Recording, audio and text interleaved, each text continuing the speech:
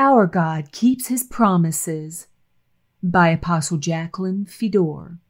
In the last blast, we discussed the body of Satan and exposed this body as the Antichrist, dispelling the notion that it is one man. We also brought out, if you are not a part of the body of Christ, you are by association a part of the body of the Antichrist, a member of the body of Satan. As a member of Satan's body, the world and all it has to offer is yours. The currency, the world's knowledge, its religions and society, the governmental systems, its people for friends and companions are all yours. If you remember correctly, Satan offered the world and all its glory to Jesus if he would submit to him. Jesus did not dispute the claim it was Satan's to give, because it truly does all belong to him. Luke chapter 4, verses 5 through 7. Then the devil, taking him up on a high mountain, showed him all the kingdoms of the world in a moment of time. And the devil said to him, All this authority I will give you, and their glory, for this has been delivered to me, and I give it to whomever I wish. Therefore, if you will worship before me, all will be yours. Without depth of thought, the idea of owning the world may sound appetizing. I know it did to Eve. She bit into his offer. But if we look closer at the world, past its hype and lying promises, we will see the hunger, debt, sickness and pain, the wars, domestic fights, road rage, and senseless killings, etc. You will witness abuse to children, cruelty to animals, violence, and the crude, ugly language spewed out revealing the true nature of the one that owns them. They blindly go about their daily lives, thinking they are free, not bound to the laws of God, submitting to no one, and doing things their way. They, like Eve, are very, very fooled. 2 Corinthians chapter 4, verse 4. Whose minds the God of this age has blinded, who do not believe, too busy about their lives, money, sex, power, and prominence, lest the light of the gospel of the glory of Christ, who is the image of God, should shine on them. Satan has made sure his world lives in a spiritual darkness. But a really wonderful thing has come about lately, prophesied thousands of years ago. Isaiah chapter 35, verse 5. Then the eyes of the blind shall be opened, spiritual eyes, and the ears of the deaf, spiritual ears, shall be unstopped. God's people will begin to see, hear, and understand how humanity has been deceived for thousands of years as their spiritual senses mature. As spiritual eyes begin to open, they see life in a whole new light. Tired of the world and what is happening in it, they begin to look at what God has for them and to wonder what life in His kingdom would be like. For sure, Father wants His people to come to Him and His kingdom. Luke chapter 12, verse 32. Do not fear, little flock, for it is your Father's good pleasure to give you the kingdom. In fact, there are wonderful promises that are about to be fulfilled in and for the heirs of God's kingdom. So let us look at how we can become one. John chapter 3, verse 3. Jesus answered and said to him, Most assuredly I say to you, unless one is born again, he cannot see the kingdom of God. As descendants of Adam and wrapped up in the world, they formatted at Satan's design. They cannot enter the kingdom of God. Galatians chapter 3, verses 27 and 29 shows man how to change this. For as many of you as were baptized into Christ have put on Christ, and if you are Christ's, then you are Abraham's seed and heirs according to the promise. Is this not awesome? You see, God says He is the God of Abraham, Isaac, and Jacob, who He renamed Israel. Genesis chapter 32, verse 28. And he said, Your name shall no longer be called Jacob, but Israel, for you have struggled with God and with men, and have prevailed. However, since he loves all his people, he devised a plan for everyone to be given the opportunity and choice to become Israel. How can this be? Through baptism into Christ, who is a descendant of Abraham, to whom the original promises were made. You see, Isaac, the son of restored Abraham and the child of promise, fathered Jacob, or Israel. Therefore, Jesus, through his descendants, is the seed of Abraham. That makes us Israel through Jesus, and heirs of the kingdom promises. All the covenant promises are ours that were made to Abraham, Isaac, and Jacob when we die into the death of the Lord at baptism and resurrect a new creature into the life of Christ as Israel. Romans chapter 6 verse 4 explains, Therefore we were buried with him through baptism into death, that just as Christ was raised from the dead by the glory of the Father, even so we also should walk in newness of life, or resurrect a new creature, one different than Adam's race. Galatians chapter 3 verse 16.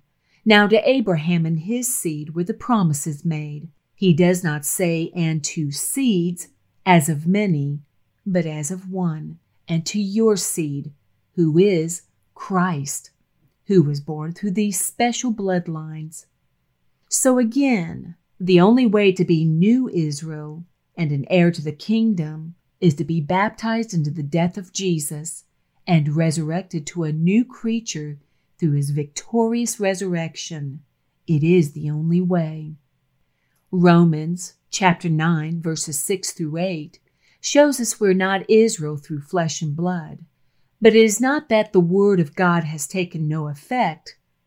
Now here's the answer to why the promises have not been experienced or fulfilled by the Hebrews today. For they are not all Israel who are of Israel, nor are they all children, because they are the seed of Abraham. But, this is important, in Isaac your seed shall be called. The bloodline of Jesus had to run back through Isaac for even him to be eligible to receive the promises to pass them on. That is, those who are the children of the flesh, these are not the children of God, but the children of the promise are counted as the seed. Pretty plain. So as we see, we're not just a spiritual Israel. We through rebirth are the new generation, a new species, different than Adam, the seeds of Abraham through Christ. We are therefore descendants of not only Abraham and Isaac, but Jacob and his 12 sons, which fathered the 12 tribes of Israel. Now let us look at another mystery and see how it evolves today. As we study Bible history, we see these tribes were lost in the nations. Since God had chosen the bloodlines of Abraham, Isaac, and Jacob, or Israel, as his own special people, Satan cleverly saw to it that they were assimilated into the nations that were owned, guided, and run by him. They were for the most part lost to the world, but not to God. He had made promises to the patriarchs, and we know God's word does not come back void. If he makes a promise or a covenant, it is destined to happen and guaranteed by his sovereignty. Isaiah chapter 55 verse 11. So shall my word be that goes forth from my mouth. It shall not return to me void, but it shall accomplish what I please, and it shall prosper in the thing for which I sent it. He has therefore kept track of the bloodlines and is today calling them home to his spiritual mountain, Zion, where these promises will be fulfilled. Romans chapter 11 verses 26 through 27. And so all Israel will be saved, as it is written, the deliverer will come out of Zion, and he will turn away ungodliness from Jacob. For this is my covenant with them, when I take away their sins. They are coming to the light of God's end-time message on the run, and as they are born again, become God's beloved new Israel, no longer Adam's descendants that the enemy has jurisdiction over, but descendants of Abraham through the last Adam, Christ. Did God have a wonderful plan or what? Everyone has a chance to accept Jesus and not have to suffer in the choice Eve made any longer. We are seeing the promise in Genesis chapter 17, verse 7, being fulfilled. To Abraham he promised. Genesis chapter 17 and verses 4 and 7. As for me, behold, my covenant is with you, Abraham, and you shall be a father of many nations. Do you see how? By the bloodlines of Israel, being mixed throughout the earth among all people, and by God then calling them to be baptized into Jesus. And I will establish my covenant between me and you and your descendants after you in their generations. This is the born again today, for an everlasting covenant to be God to you and your descendants after you. In Genesis chapter 17, verse 21, he exposed his plan further. But my covenant I will establish with Isaac, whom Sarah shall bear to you at this set time next year. To Isaac, the Lord said, Genesis chapter 26, verses 2 through 4. Then the Lord appeared to him and said, Do not go down to Egypt. Live in the land of which I shall tell you. Egypt represented the world at that time. Dwell in this land, and I will be with you and bless you. For to you and your descendants I give all these lands, and I will perform the oath which I swore to Abraham your father. He is the father of the children of the promise. And I will make your descendants multiply as the stars of heaven. I will give to your descendants all these lands, and in your seed all the nations of the earth shall be blessed. They will be called out of the world to gather as the house of the greater David, the house of Israel. The promises of God continued on through Jacob. Genesis chapter 28, verse 14. Also your descendants, the 12 tribes, shall be as the dust of the earth. You shall spread abroad to the west and the east, to the north and the south, and in you and in your seed all the families of the earth shall be blessed. Here we see how all are blessed by Jacob's blessed descendants, being scattered or dispersed across the earth. 1 Chronicles chapter 16 sums it up. 1 Chronicles chapter 16, verses 15 through 17. Remember his covenant forever, the word which he commanded for 1,000 generations. Remember, his word does not come back void. The covenant which he made with Abraham and his oath to Isaac and confirmed it to Jacob for a statute. This is a spiritual law. To Israel for an everlasting covenant. It is for the seed of Abraham forever. To King David, the Lord promises continued. 2 Samuel chapter 7, verse 16. And your house and your kingdom shall be established forever before you. Your throne shall be established forever. God will govern and guide his people through the house of David. To David's son Solomon he said, 1 Kings chapter 9, verse 5, Then I will establish the throne of your kingdom over Israel forever, as I promised David your father, saying, You shall not fail to have a man on the throne of Israel. This carries over to the new earth, as it is forever. Does God keep his promises? Luke chapter 1, verses 32 through 33, shows us he surely does. He, Jesus, will be great and will be called the Son of the Highest, half God. And the Lord God will give him the throne of his father David, half man through Mary. And he will reign over the house of Jacob. The enemy will not rule, nor man, but God alone. forever, and of his kingdom there will be no end. The house of Jacob, in other words, Israel, will in the end stand forever, strong and victorious in the Lord. Christ will govern through those he has called to the fivefold office, and everything will be influenced by God. What will this mean for humanity? Acts chapter 15, verses 16 through 17. After this, I will return as the Holy Spirit and will rebuild the tabernacle of David, which has fallen down. I will rebuild its ruins, and I will set it up, so that the rest of mankind may seek the Lord.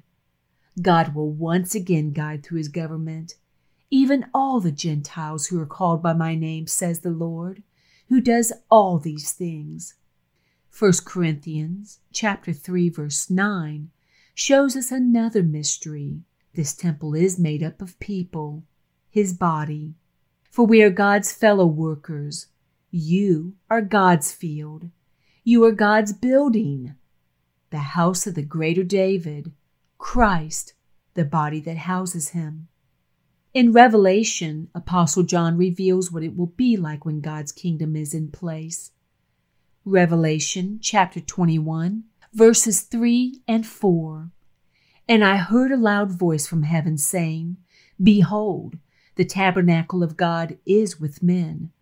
This is on earth, and he will dwell with them, and they shall be his people. God himself will be with them, and be their God.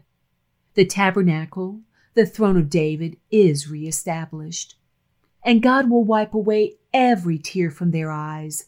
There shall be no more death, nor sorrow, nor crying. There shall be no more pain, for the former things have passed away. The world vanishes along with time, leaving eternity and God's kingdom in place forever. So, if we are tired of the world and the lifestyle it inflicts on man, if we no longer believe the devil's lie and God's kingdom, his truth interests us, we will want to understand what we must do to become a citizen.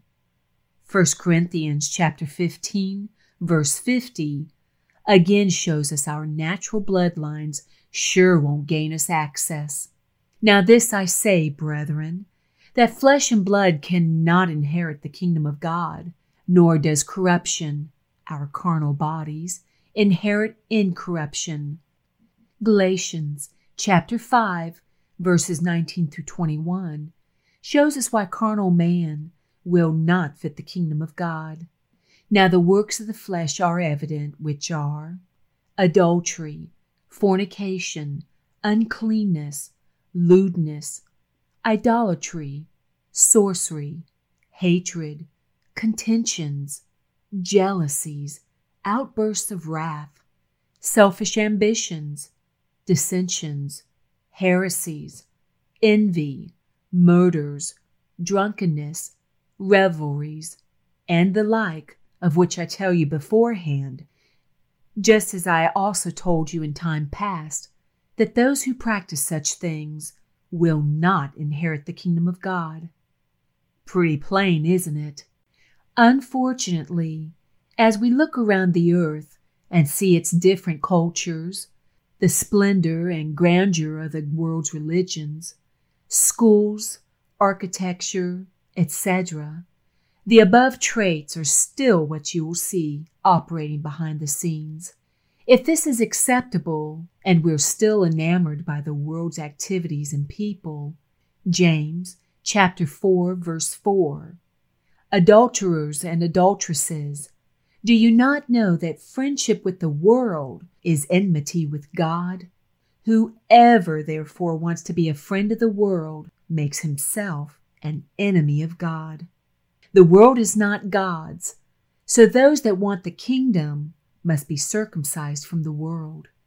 Apostle Peter speaks of the new earth where righteousness reigns, a place where harmony, order, perfection, joy, and peace shape the lives of its citizens. 2 Peter chapter 3, verses 12 through 13. looking for and hastening the coming of the day of God, because of which the heavens will be dissolved, being on fire, and the elements will melt with fervent heat. Nevertheless, we, according to his promise, look for the new heavens and a new earth, in which righteousness dwells. As we have seen, God keeps his promises.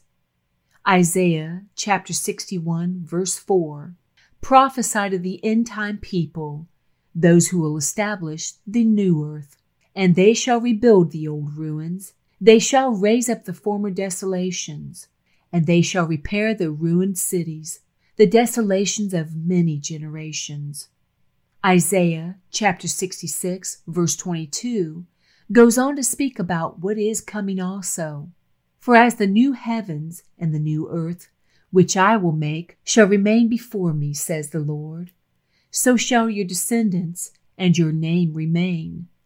The new Israel, the new species born through the seed of Abraham, which is Jesus, the Word of God. Hebrews chapter 12, verse 28. Therefore, since we are receiving a kingdom which cannot be shaken, mankind will never give in to the enemy again, as did Adam and Eve. Let us have grace by which we may serve God acceptably, with reverence and godly fear. All of creation waits for the children of God to appear on the scene, that they too can be restored to perfection, to dwell on the new earth. Romans chapter 8, verses 19 through 21. For the earnest expectation of the creation eagerly waits for the revealing of the sons of God. For the creation was subjected to futility, not willingly, but because of him who subjected it in hope. Because the creation itself also will be delivered from the bondage of corruption into the glorious liberty of the children of God. Here is what it means for the animals, for instance. Isaiah chapter 11, verses 6 through 9. The wolf also shall dwell with the lamb. The leopard shall lie down with the young goat, the calf and the young lion and the fatling together, and a little child shall lead them. The cow and the bear shall graze, their young ones shall lie down together, and the lion shall eat straw like the ox, no more eating each other. The nursing child shall play by the cobra's hole, and the weaned child shall put his hand in the viper's den. They shall not hurt nor destroy in all my holy mountain, for the earth shall be full of the knowledge of the Lord, as the waters cover the sea. Won't it be wonderful when all the animals are friendly, no desire to hurt each other or us, as it was in the garden? And did you ever wonder what the earth itself would look like restored? Its foliage, forests and grasslands, mountains, plains, even deserts without decay and mold? Remember, death will not be part of the new thing. What would we humans be like without bad memories, unsolvable problems, wars, or painful relationships? No more sickness, pain, or death, as God promises. What would life be like, fashioned by a loving God, a caring Father, a compassionate, kind, sympathetic Creator that knows each and every one of his creation intimately, personally? Luke chapter 12, verses 6 and 7. Are not 5 sparrows sold for 2 copper coins? Not worth much. And not one of them is forgotten before God. He loves all of his creation, from the least to the greatest, but the very hairs of your head are all numbered. Do not fear, therefore. You are of more value than many sparrows. He knows each and every one of us. Why is the kingdom of God so different from the world that the world must be banished from the earth? God's kingdom is guided by love, whereas Satan's kingdom is physically motivated by lust and pride. 1 John chapter 2, verse 16. For all that is in the world, the lust of the flesh, the lust of the eyes, and the pride of life, is not of the Father, but is of the world. If you look closely, almost every activity in the world is based on lust or pride. So you see, there is an immense personal decision facing humanity today. Whose body do I choose to be a part of? Do I want the things of this world, all it has to offer, or the simplicity of love, joy, peace, and the perfect order and harmony of earth and God's kingdom in line with the rest of the universe? Right now, it looks like those that love the world is a much greater number than the body of Christ. Let Scripture inform us on what this really means. 1 John chapter 2, verse 18. Little children, it is the last hour, and as you have heard that the Antichrist is coming, even now many Antichrists have come, those in the body of Satan, by which we know that it is the last hour. So the masses that make up the body of Antichrist are evidence the end is near. So in closing, which will it be? The body of Christ, citizens of the kingdom of God, or Satan's body that loves the world? If we choose the body of Christ, then we must understand we cannot be accepted until we are no longer a part of Adam. We have to die either physically to live in paradise, or die in baptism to be resurrected a new creature, a new creation, then changed by God's knowledge, the Word, into a different species of mankind.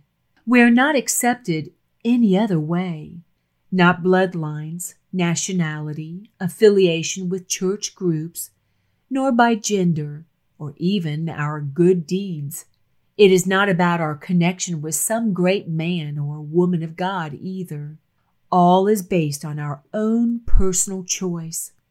It is about our disconnection from Adam, his mentor Satan, and the world and society they have built together, and instead being connected through rebirth to Christ, the last Adam, the seed of Abraham. That is what makes us heirs to God's kingdom.